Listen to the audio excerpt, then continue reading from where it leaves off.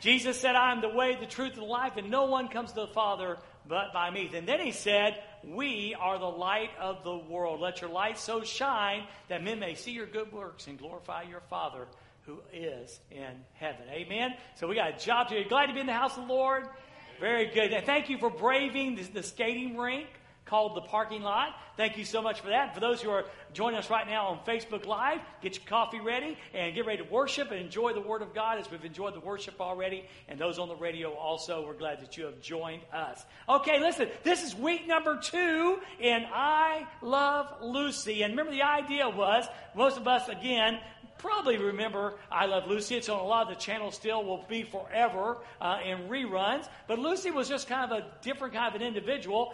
You had to love her because sometimes she was goofy and sometimes she wasn't. Her heart was usually good, but she drove you nuts. And sometimes our world drives us nuts. Sometimes our world is just like Lucy. And we need to learn to love the world and love the people around us in the very same way. So we want to talk about today, mad about you, not mad at you. Now, there were times on the TV show when I promise you Ricky was mad at Lucy. If you just watch the show, you know that's true. But a lot of times, too, he was mad about her. So, I love teaching and preaching about the fact, and I mean this, and to me it's not loose at all, that God is mad about us. I can prove it.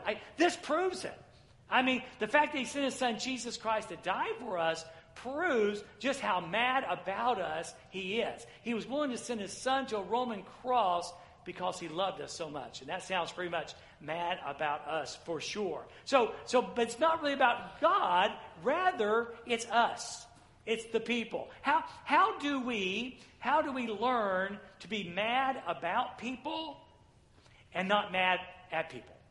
How do we learn to be mad about people and not mad at people? It really is a challenge. I'm excited about the scripture today because it's so unusual in the New Testament. The book of Philemon is just different. It is. A lot of course, you have the gospel accounts. You've got that. You've got the book of Acts, which is the book of the history. And then you got all these letters that were written mainly to churches, groups of people, most of them by Paul.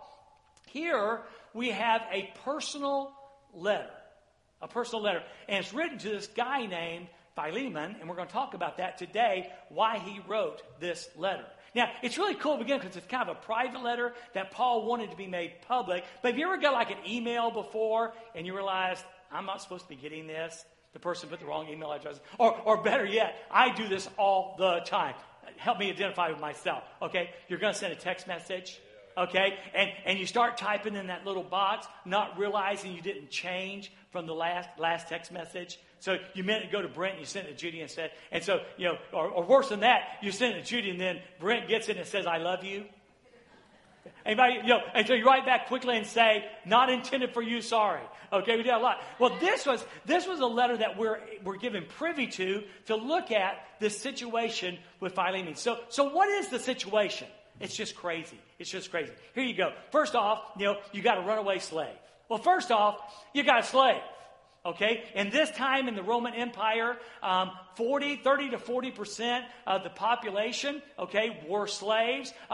Warren Wiersbe estimates about 60 million people in the Roman Empire were slaves. Unlike our tragic history with slavery, this had nothing to do with race. Okay, had nothing to do.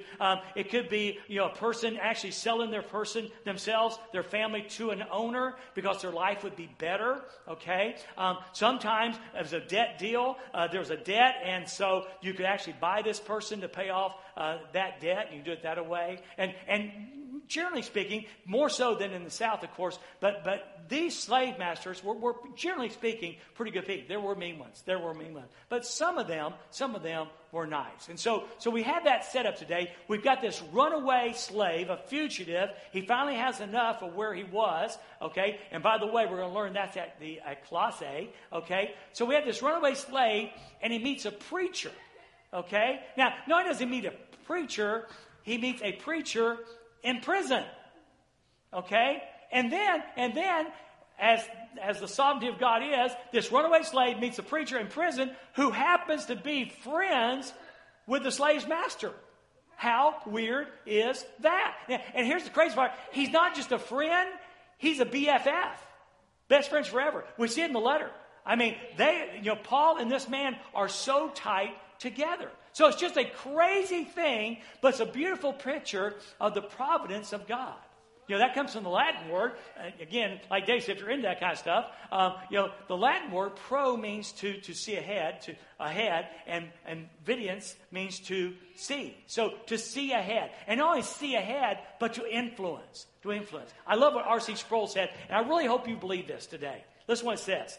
There is not one piece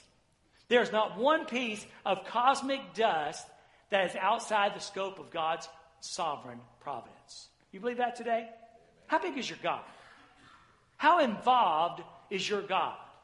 How intimate is your God in your affairs? Now, not just the affairs of the world, okay? Not just the affairs of the universe, but how big is your God? How deeply is He, how intimately is He involved in the affairs of your life? Well, Sproul says, there's not one piece of cosmic dust that's outside the scope of God's sovereign providence. And I can help you answer that. How'd you do in COVID? How are you doing in COVID? How are you doing, with the political mess? How are you doing with racial division? How are all those things going on in your life, and how are they messing with your head? And more importantly, how are they messing with your heart? You'll know how you view the sovereignty of God by what things like today do with your head and what they do with your heart. So we want to look at this incredible letter. And again, it is a personal letter written to this guy named Philemon. And we're going to look at the characters, and then we're going to see how Paul addresses Philemon and then the situation at hand. So let's start in verse number 1. Now again, I hope you'll get out your electronic device, go down that bottom corner, YouVersion, bottom corner, events, click on that. All the sermons are there. I hope you'll do that this morning to help you follow along. Also, there's a place there where you can take notes from the sermon. Okay, Philemon chapter 1, and because there is only one, okay, Philemon 1 says this.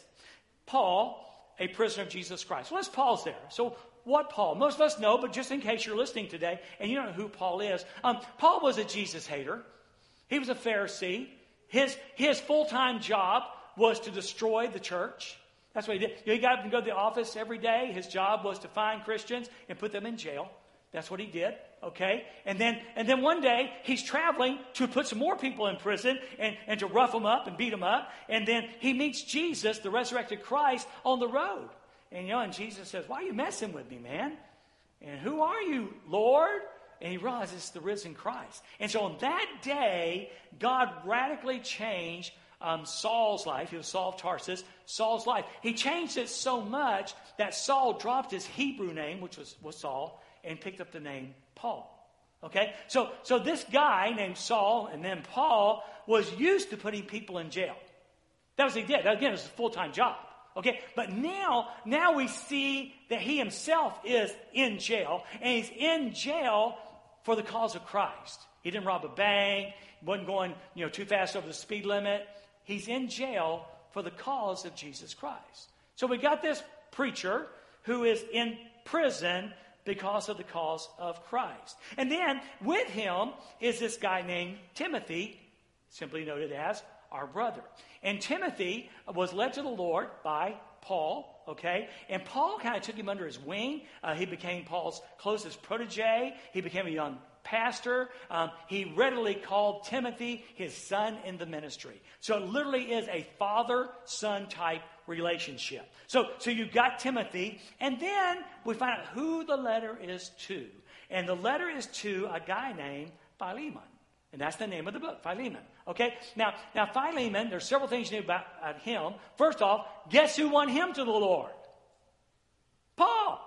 The same guy that led Timothy to the Lord. See, Paul was always leading people to Jesus. See? And so Philemon meets Paul and becomes a Christ follower. All right? He lives in Colossae, okay? Which, by the way, this is so cool. Remember I told you this is a personal letter? You do know that they don't put a stamp on an envelope and send it back then. Here's what's really cool. Have y'all ever heard the book of Colossians? Okay, Paul wrote the book of Colossians going to the church at Colossae. And he said, oh, by the way, while you're carrying that letter, take this letter. So these two letters were delivered together, one for the church at large and one for this guy named Philemon. So Philemon was led to the Lord by Jesus Christ, and he just blossomed. He just blossomed. He became a great leader. He had that charismatic leadership ability. He was wealthy, and he was a leader in the community and became a leader in the church. All right? So we have all this going on. Okay, he's a believer. He's a leader led to the Lord by this guy named Paul. But here's the deal. He's a slave owner. He's a slave owner. That messes with our brain. Wait, Dwayne, how do the words strong believer and slave owner go together? Well, one, keep in mind the difference of the culture at that time. Okay? Just keep in mind that. But the bottom line is, he held people in bondage. That's all that matters. And so this really was not a good situation. So Paul's addressing Philemon as a brother, but also as a man who owns slaves, and he wants to address that issue. So it's to Philemon, our dear friend and co-worker. Notice the word dear friend. They were BFF. They really were best friends forever, all right? And he was a co-worker in the gospel. And then Apphia was most likely this man's wife, Philemon's wife, okay? So that's that. And then there's Archippus. Archippus could have been the son of Philemon. That really doesn't matter. But he was the interim pastor, if you will, of the church at Colossae. Epaphras was the main pastor. He's with Paul in Rome, ministering to Paul. And they took Archippus and said, hey, why don't you be the interim pastor while Epaphras is gone? Okay? So he did. So he's a fellow soldier, Paul calls him, in verse number 1 and 2. And then finally he says, now watch this, to the church that meets in your house. So Paul intended this private letter to be made public. I know, we've all written emails that you don't ever want to be public. We've all written texts that you would die if they were made public.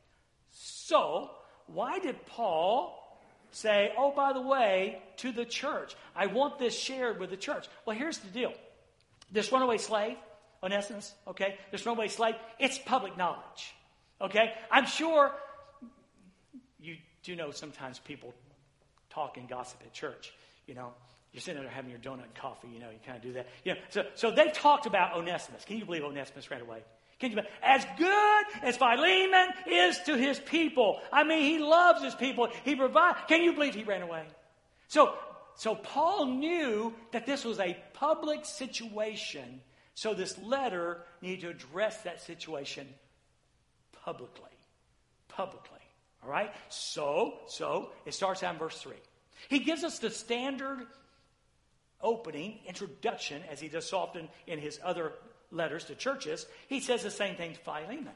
Grace to you and peace from God our Father and the Lord Jesus Christ. Grace to you and peace from God our Father and the Lord Jesus Christ. Now, don't run past this as, hey, hi, John, how are you doing? Okay? Don't run past it that fast. Because grace, and again, as David said, grace is just so important.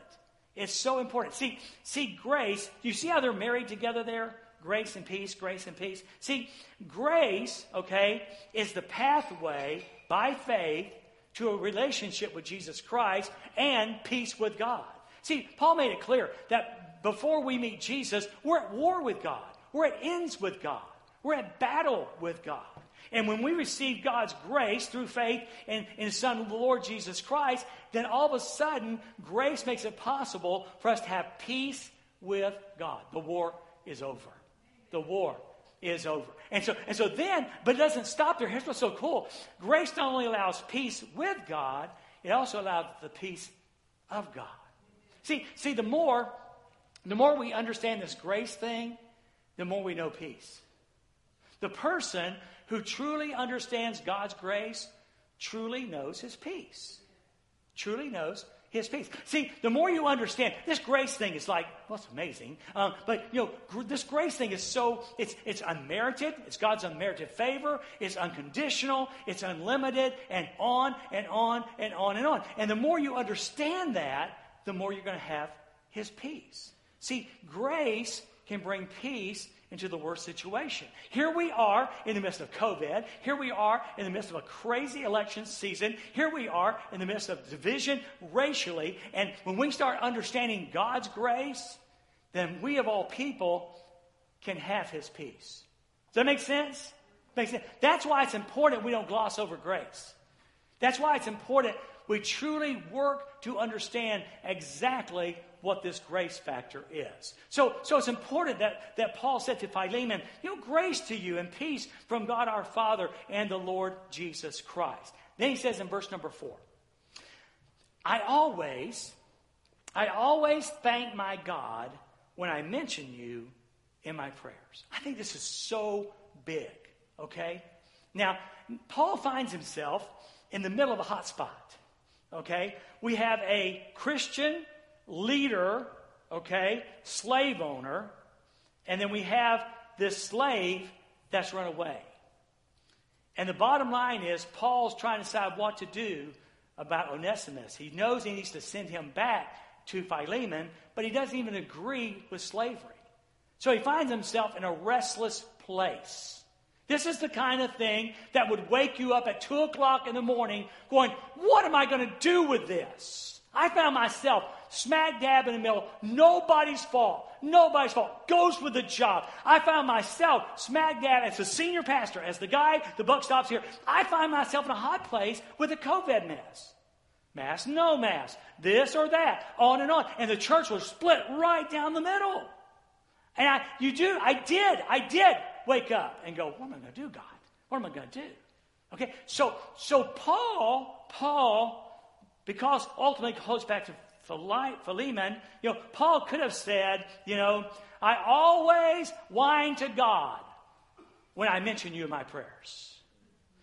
Philemon, you're a cause of trouble to me. You have messed with my life.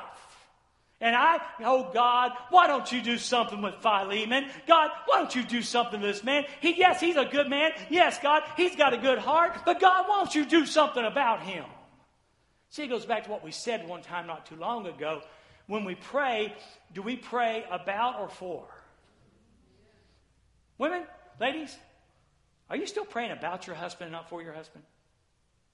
Hey, guys, are you still praying about your wife and not for your wife? Hey, church, are you praying about your pastors and not for your pastors? See, it's just really, really important. And Paul saw this, okay, and sees this opportunity. He could have wrote, right off the bat, Philemon, dude, I pray about you. I'm praying for you to get your heart right. But he didn't do it. Instead, listen. He focused on the positive. He chose to focus on the positive. So how we pray for people is our choice. No matter how messed up they are, no matter how much they messed up your life, they're messing with your happiness, they're messing with your peace. No matter how much, how we pray for them is a choice that we have. And Paul made the choice to focus on the good, on the positive. I always thank my God when I mention you in my prayers. And here's why. Now, again, he could have said the slave thing, okay, the sin, but he didn't. He said, because, one, I hear of your love for all the saints. I mean, hey, the word on the street, Philemon, is that you are a man of love. You love people. And that's going to play a huge role in this.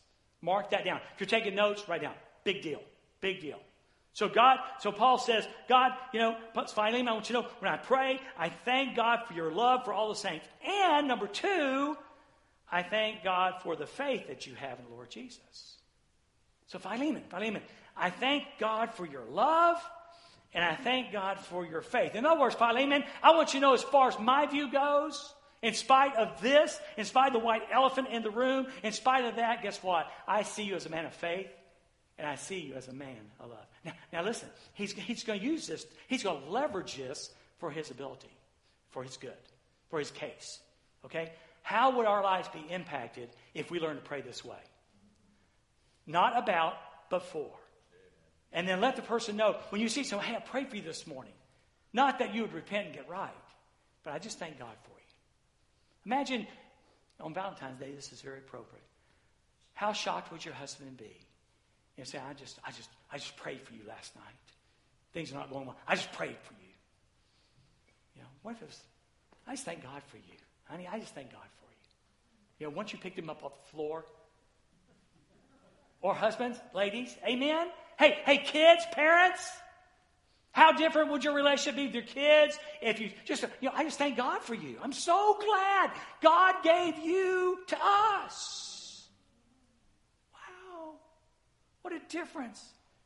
Because I hear of your love for the saints and the faith that you have in the Lord Jesus. See, Paul begins by affirming the character of Philemon. He could have started multiple places, but he started by affirming the character of Philemon. Now, Paul is going to ask Philemon to do something big, okay? So here's the deal. Our character reveals who we are, okay? And who we are directs our actions. So he's helping, come on now. He's helping Philemon to see his character. Hey, Philemon, this is who you are. This is who you are. You are a man of faith and you are a man of love. And then he goes later on, see, that revelation to Philemon is going to impact how he acts. That's why it's important that you affirm people. The person that you're struggling with most in your relationship, there's a person at work, a boss at work, okay, your neighbor, okay? Help them see their character and reveal who they are, and that will help direct their actions. It's huge. It's really, really important. So he goes on, okay, in Philemon 1:6, he goes, here's that. Now, in verse 6, it's really cool how you like this. What were the two things? I thank God for your love and your faith. Now he turns around in verse 6 and 7 and says, I want to talk to you about your faith and your love. The same two things. Here's what he says. Look at verse 6. And I am praying for you. I am praying that you will put into action the generosity that comes from your faith as you understand and experience all the good things we have in Christ. See, Paul is about to ask Philemon to do something very generous. Very generous. So he says, Philemon, I want you to know, I'm praying that you will put into action. That will go somewhere beyond belief and somewhere beyond words, okay? I'm asking you to put into action that generosity that comes from your faith, okay? And it's going to how's that going to happen, Dwayne? How's it going to happen? Well, he says so. As you understand and experience all the good things we have in Christ. In other words, as through faith, as we experience and understand all the good things that God's done for us, guess what happens? It causes us to be like Christ. See, Jesus, how many of y'all would agree with the statement? Jesus is a generous Savior. Yeah. See, so as we understand that and believe that and try that, then its natural response is that we become generous. See, we become like Jesus Christ. So what does it say? The more we know, and by the way, I wrote this, so I'm going to change it, okay? The more we experience, the more the expectation to act. The more, knowledge is fine. Knowledge is a big deal with some people these days, okay? But the more we experience, the more the expectation. So the more we know and understand that personally that we have a generous Savior, it should ignite fires of generosity. So as we understand that, now these are as Christ followers. If you're a Christ follower, and the more we understand Jesus is generous, what's the response? Generous. We should be generosity. The more we understand that Jesus is merciful, what's the response? We become more merciful. The more we understand that Jesus is forgiving, what's the response?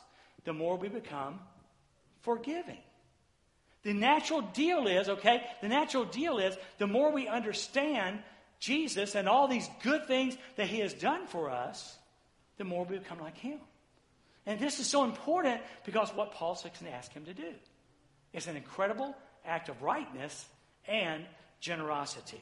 Billy Graham says, our faith becomes stronger as we express it. A growing faith is a sharing faith. And I added a faith in action. See, the more we express our faith, okay, the stronger it gets. Judy exercises 5 times a week. And she does the refit thing. And then she had a new one about this walk lady. I mean, it's fun to listen to her. She goes, walk, walk, walk. Walk, walk, walk. It reminded me of T.A. when he goes, dribble, dribble, dribble, dribble, dribble, dribble. Walk, walk, walk. And so she found this other one. It's a Christian workout program. And I mean, it wasn't long for her. Like, her face was like red as a beet. I said, man, that is really a workout. And so that night she's sitting there. And she tries to get up and go, oh! She discovered her glutes. And they had been worked like they hadn't been worked. And even last night, we're laying there in bed. We kind of pray before we go to bed, We're laying there, and she goes, man, my hip still hurts. I leaned over and poked her and said, right there, oh! I mean, she went, ah! I said, yeah, right there. But good news is, so you'll know, she's better today. She's better today. But it all happened, though. It all happened because she started flexing a muscle she doesn't often use. So, our faith becomes stronger as we exercise it, as we express it. A growing faith is a sharing faith, a faith in action. Does that make sense? It makes sense? Now, here, guess what happens? I'm going to use a word I have no idea if it's going to come out right. If we don't use our muscles, they atrophy. Atrophy? Yeah, thank you. What does that mean? They kind of deteriorate, right? They deteriorate? Yeah. I should ask the doc. You know about feet muscles. I know you do. All right? So here's the deal. All right, now, verse 7. He talked about Philemon's faith. Now he talks about Philemon's love. Verse 7. For I have great joy and encouragement. Philemon. See, he could have said, you are causing me consternation. You are a pain in the neck. He didn't. He says, you caused me, for I have great joy. You caused me to have great joy and encouragement. Why? Because of your love. Your love, because the hearts of the saints have been refreshed through you, brother. This is so good. You remember Psalm 23:3? He restores my soul. He refreshes my soul. Paul looks at Philemon and writes Philemon and said, man, you're like a Psalm 23:3. You're like an oasis in the desert. Your love is that way. See, he's building his character. He's revealing who he really is in Christ. Because he might not see that. So you got to ask yourself a question. Are you a Sahara desert? Do you dry people out? Or are you an oasis? And do you refresh people? Since it's Valentine's Day, do you dry your spouse out? Or do you refresh your spouse? Do people feel like they've been in the desert after talking with you? Or they feel like they had a cold drink of water on a hot day? Which one? Which one is it? And Paul says, Philemon, you refresh. Paul said in 1 Thessalonians 5:11, he said, so encourage each other. Encourage each other and build each other up just as you're already doing. That's what we should be. We should be encouragers and builder-uppers. Okay, that's what we should be. Now notice this. We're fixing to jump into verse number 8. Now, if we're on verse number 8 and we start in verse number 1, that means Paul has spent how many verses? 7 verses encouraging and building up Philemon. How many verses? 7. He's not even got to the topic yet. What is he doing? He's setting the table. He's setting the table. When Judy's cooking a meal, either she or I, she'll sometimes say, hey, why don't you set the table? And anticipation of supper, okay? I get up from my seat and I put plates and napkins and silverware and glasses. This is plumb good. They didn't get this in first service. I set the table in anticipation of what is about to happen. Paul has set the table in anticipation of what he expects Philemon to do. And by the way, they didn't get this, did they, Brent? How you set the table determines the outcome of the meal. How you set the table. You ever wonder why you start a conversation with somebody and it ends up in a disaster? Because you didn't set the table. You did set the table, you just didn't set it right. Paul sets it right. He spends 7 verses telling Philemon, I believe in your character. You're a man of love. You're a man of faith. And finally he gets to verse number 8. And he starts opening the package of what he wants to see happen. For this reason, because of your love and because of your faith, although I have great boldness in Christ to command you to do what is right, I appeal to you instead on the basis of love. Wow. Paul says, I am the great apostle Paul. And I could, listen, my name carries weight in the church. Things could go poorly for you. All I got to do is say the word. All I got to do is spread the rumor about you. Things could go poorly. I could command you, but I don't want to do that. Instead, I want to appeal to you. How and what? On the basis of love. And what was one of Philemon's main strengths? Love. He simply now wants Philemon to apply what Paul has said is big in his life. Your faith and your love. And now I appeal to you. I ask you instead on the basis of love.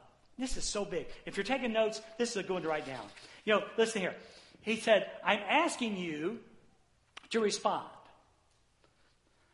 Not as what you are, but who you are. I'm asking you to respond not as what you are, but who you are. What's the difference? Well, not as a sinner, but a saint. See, let me tell you how the world would respond. The world would say, hey, you, Onesimus, get over here. I'm going to find the hardest and worst thing I can do, and you will obey me because I'm your master. That's how the world is. That's how sinners respond. Paul knew that Philemon had legal rights in the Roman Empire. Not moral rights, legal rights. He said, I want you to respond as a sinner. I want you to respond as a saint. As a Christ follower.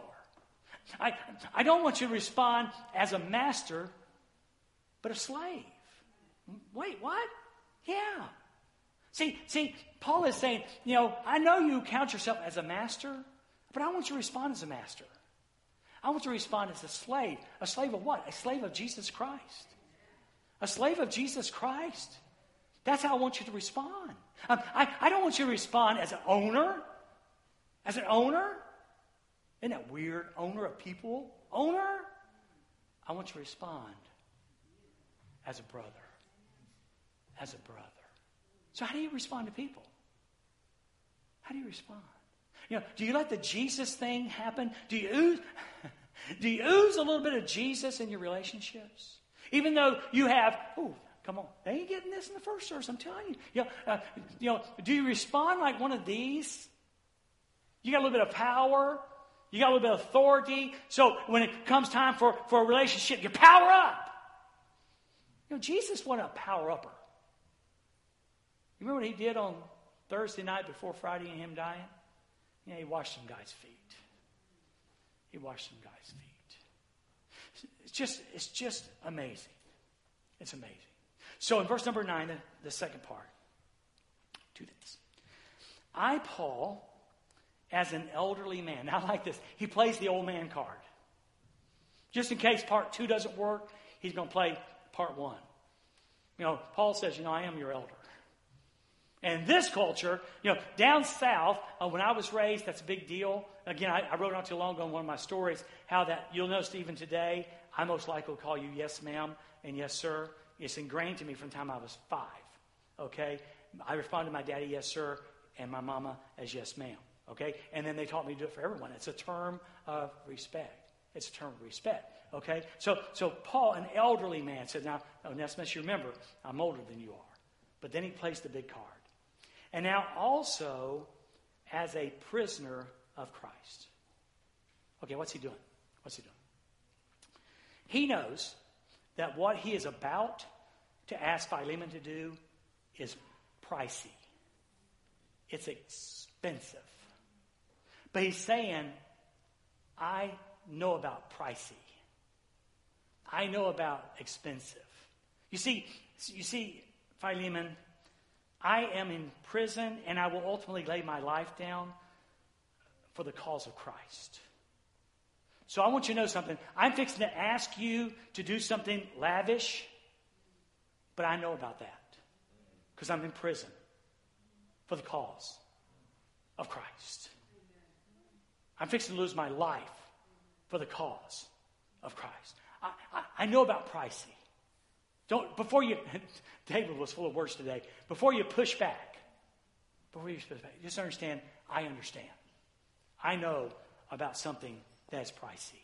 So he says, I appeal to you. I appeal to you for my son, Onesimus. Now, if he's like me, Philemon's already read down to the bottom of the letter to see what this is all about. So it probably was no surprise. But it was. So here's a letter from the great Apostle Paul, the man who led you to Jesus, and says, listen, I'm appealing for something. I'm asking for something. And what I'm asking for is freedom and respect for Onesimus. The one who treated you wrong, the one who ran away. I'm praying and asking respect and freedom for him. Dietrich Bonhoeffer. And when I say these guys' names, most of the time I choose them for the words they say, but with Dietrich Bonhoeffer, he was alive in the Nazi era and ultimately was shot in a firing squad by the Nazis for his beliefs. And he holds weight with me because of the price he paid. But listen what he says. A Christian fellowship, a church, it lives and exists by the intercession of its members for one another, or it collapses. A church lives and exists by the intercession of members for one another, or it collapses. See, we're to be intercessors for one another. See, we're to go to bat for one another. See, can I be candid with you? In churches in the Western culture, bats are used, but it's not to go bat for, it's to hit somebody. Peace in the church is a rare thing in the Western church. We are so wrapped up with ourselves, we are stuffed full of ourselves. We need to go to bat for one another. When you're out in the community and somebody says something about your brother, stand up for them. When somebody says something negative about Dorsville, stand up for it. It doesn't mean you agree they're right or wrong. Stand up for the church. And yes, when someone speaks negative against your pastor, stand up. If somebody speaks negative about your wife, stand up. They say something negative about your husband, stand up. Stand up. Be a man. Be a woman. Be a Christ follower. Be a Christ follower. I appeal. I'm going to bat. I'm going to bat for Onesimus. And verse number 10, the second part. You see, Philemon, just like you, he said, I became his father. Philemon, do you remember when I became your father in the faith? You remember when I led you to Jesus? Well, he shows up, and I became his father while I was in chains. And I know. Once he was useless to you, but now he's useful both to you and to me. It's funny. Onesimus means profitable. And Paul's saying, I know he was anything but profitable to you. He was the opposite of his name. But now he owns his name. Now he is his name. Now he is useful. He is useful. And not just to me, but also to you. How's that happen? 2 Corinthians 5:17. If anyone be in Christ, he becomes a new creation. Old things are passed away. Behold, all things become new. The NLT says this. This means that anyone who belongs to Christ has become a new person. The old life is gone, and a new life has begun. It's powerful. Hey, Philemon, he's not the same man. Hey, Philemon, you're not the same man. Onesimus is not the same man. So, in verse 12, I am sending him back to you. And he does. If you read the end of Colossians chapter 4, you'll see that Onesimus is named by name in Colossians as carrying one of the letters back to the Colossian church. So he goes back. I am sending him back to you, and I'm sending him with my very own heart. With all my heart is this. He bears his soul. So that in my imprisonment for the gospel, he might serve me in your place. I wanted to keep him. But I'm sending him back. I want to keep him because he was serving me in your place. But, and this This is the big one. This is the big one. But I didn't want to do anything without your consent. I didn't want to do anything without your consent. So that your good deed might not be out of obligation, but of your own free will. I didn't want you, Philemon, to do this because I said so. I wanted you to do it because you wanted to. You know, back a ways in the message, I skipped over a very important question. You know, we used it a couple of weeks ago. You know, what does love require of me? What is love? When we're talking about Philemon's love, the question will be, what does love require of me? You know, when you're facing situations this week, what does love require of me? When you're in a difficult situation with a person, what does love require of me? When you're tempted to do wrong to a person, gossip, bitterness, hardness, what does love require of me? But this is the second big question. This is huge. See, more important than what you do is why you do it. More important than what you do is why you do it. So, the question is this. What's your why? What's your why? It's huge. Yeah. So you come to church. Why? Because you've always done it? Because it's the right thing to do? Doors open, I'm here? What's your why? I hope your why is deeper than that. I hope it involves somewhere along the line a little bit of love for Jesus. Okay, glad you write a check. But can I ask you, why? Why do you write a check? Perhaps you serve in a capacity in the church. That's awesome, and we're grateful. But can I ask why you serve in the church? Why you do what you do? I mean, this should be a point of intense interrogation in our own heart. This is huge. This is so big. Philemon, I don't want you to do this because I'm the Apostle Paul, and you have to. I want you to do it because you want to. I love this. I love this. So, the bottom line is this. We don't know what happened. We do know kind of. We do know, obvious, that Onesimus was sent back to Philemon back at Colossae. We got that from Colossians. But we really don't know what the response was. Now, every indication is it went well.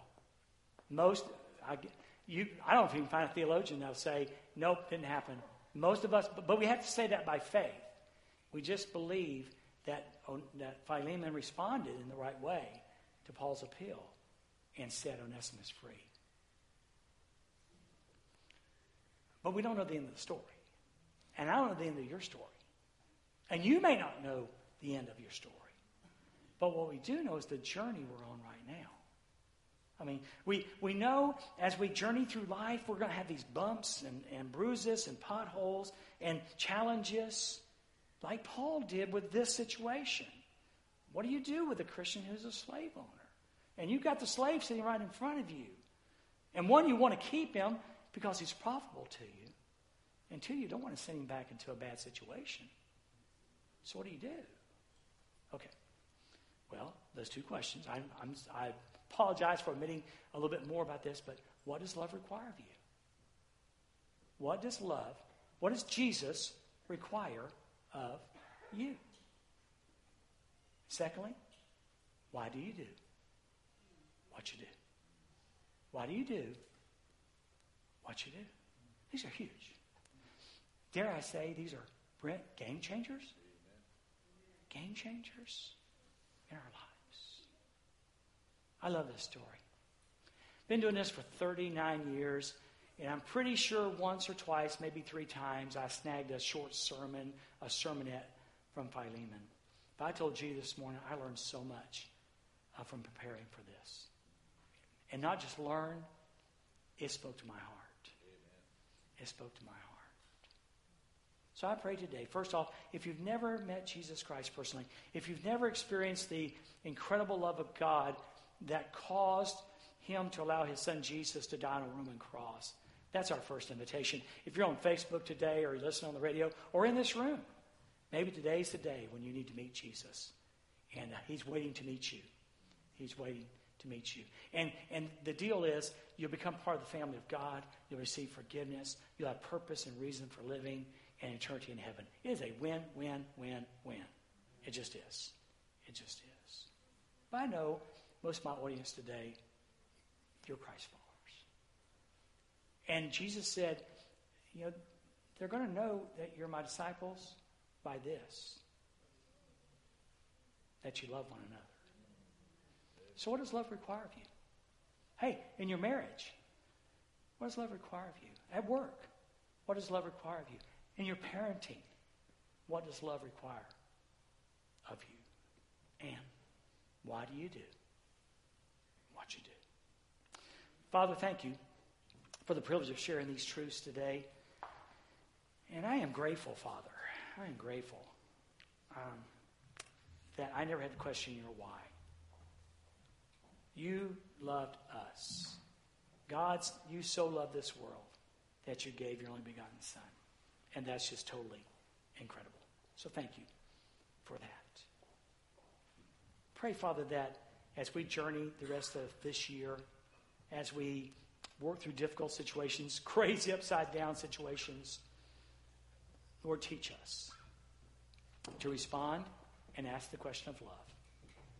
And then to make sure our why is because we love you solely and completely.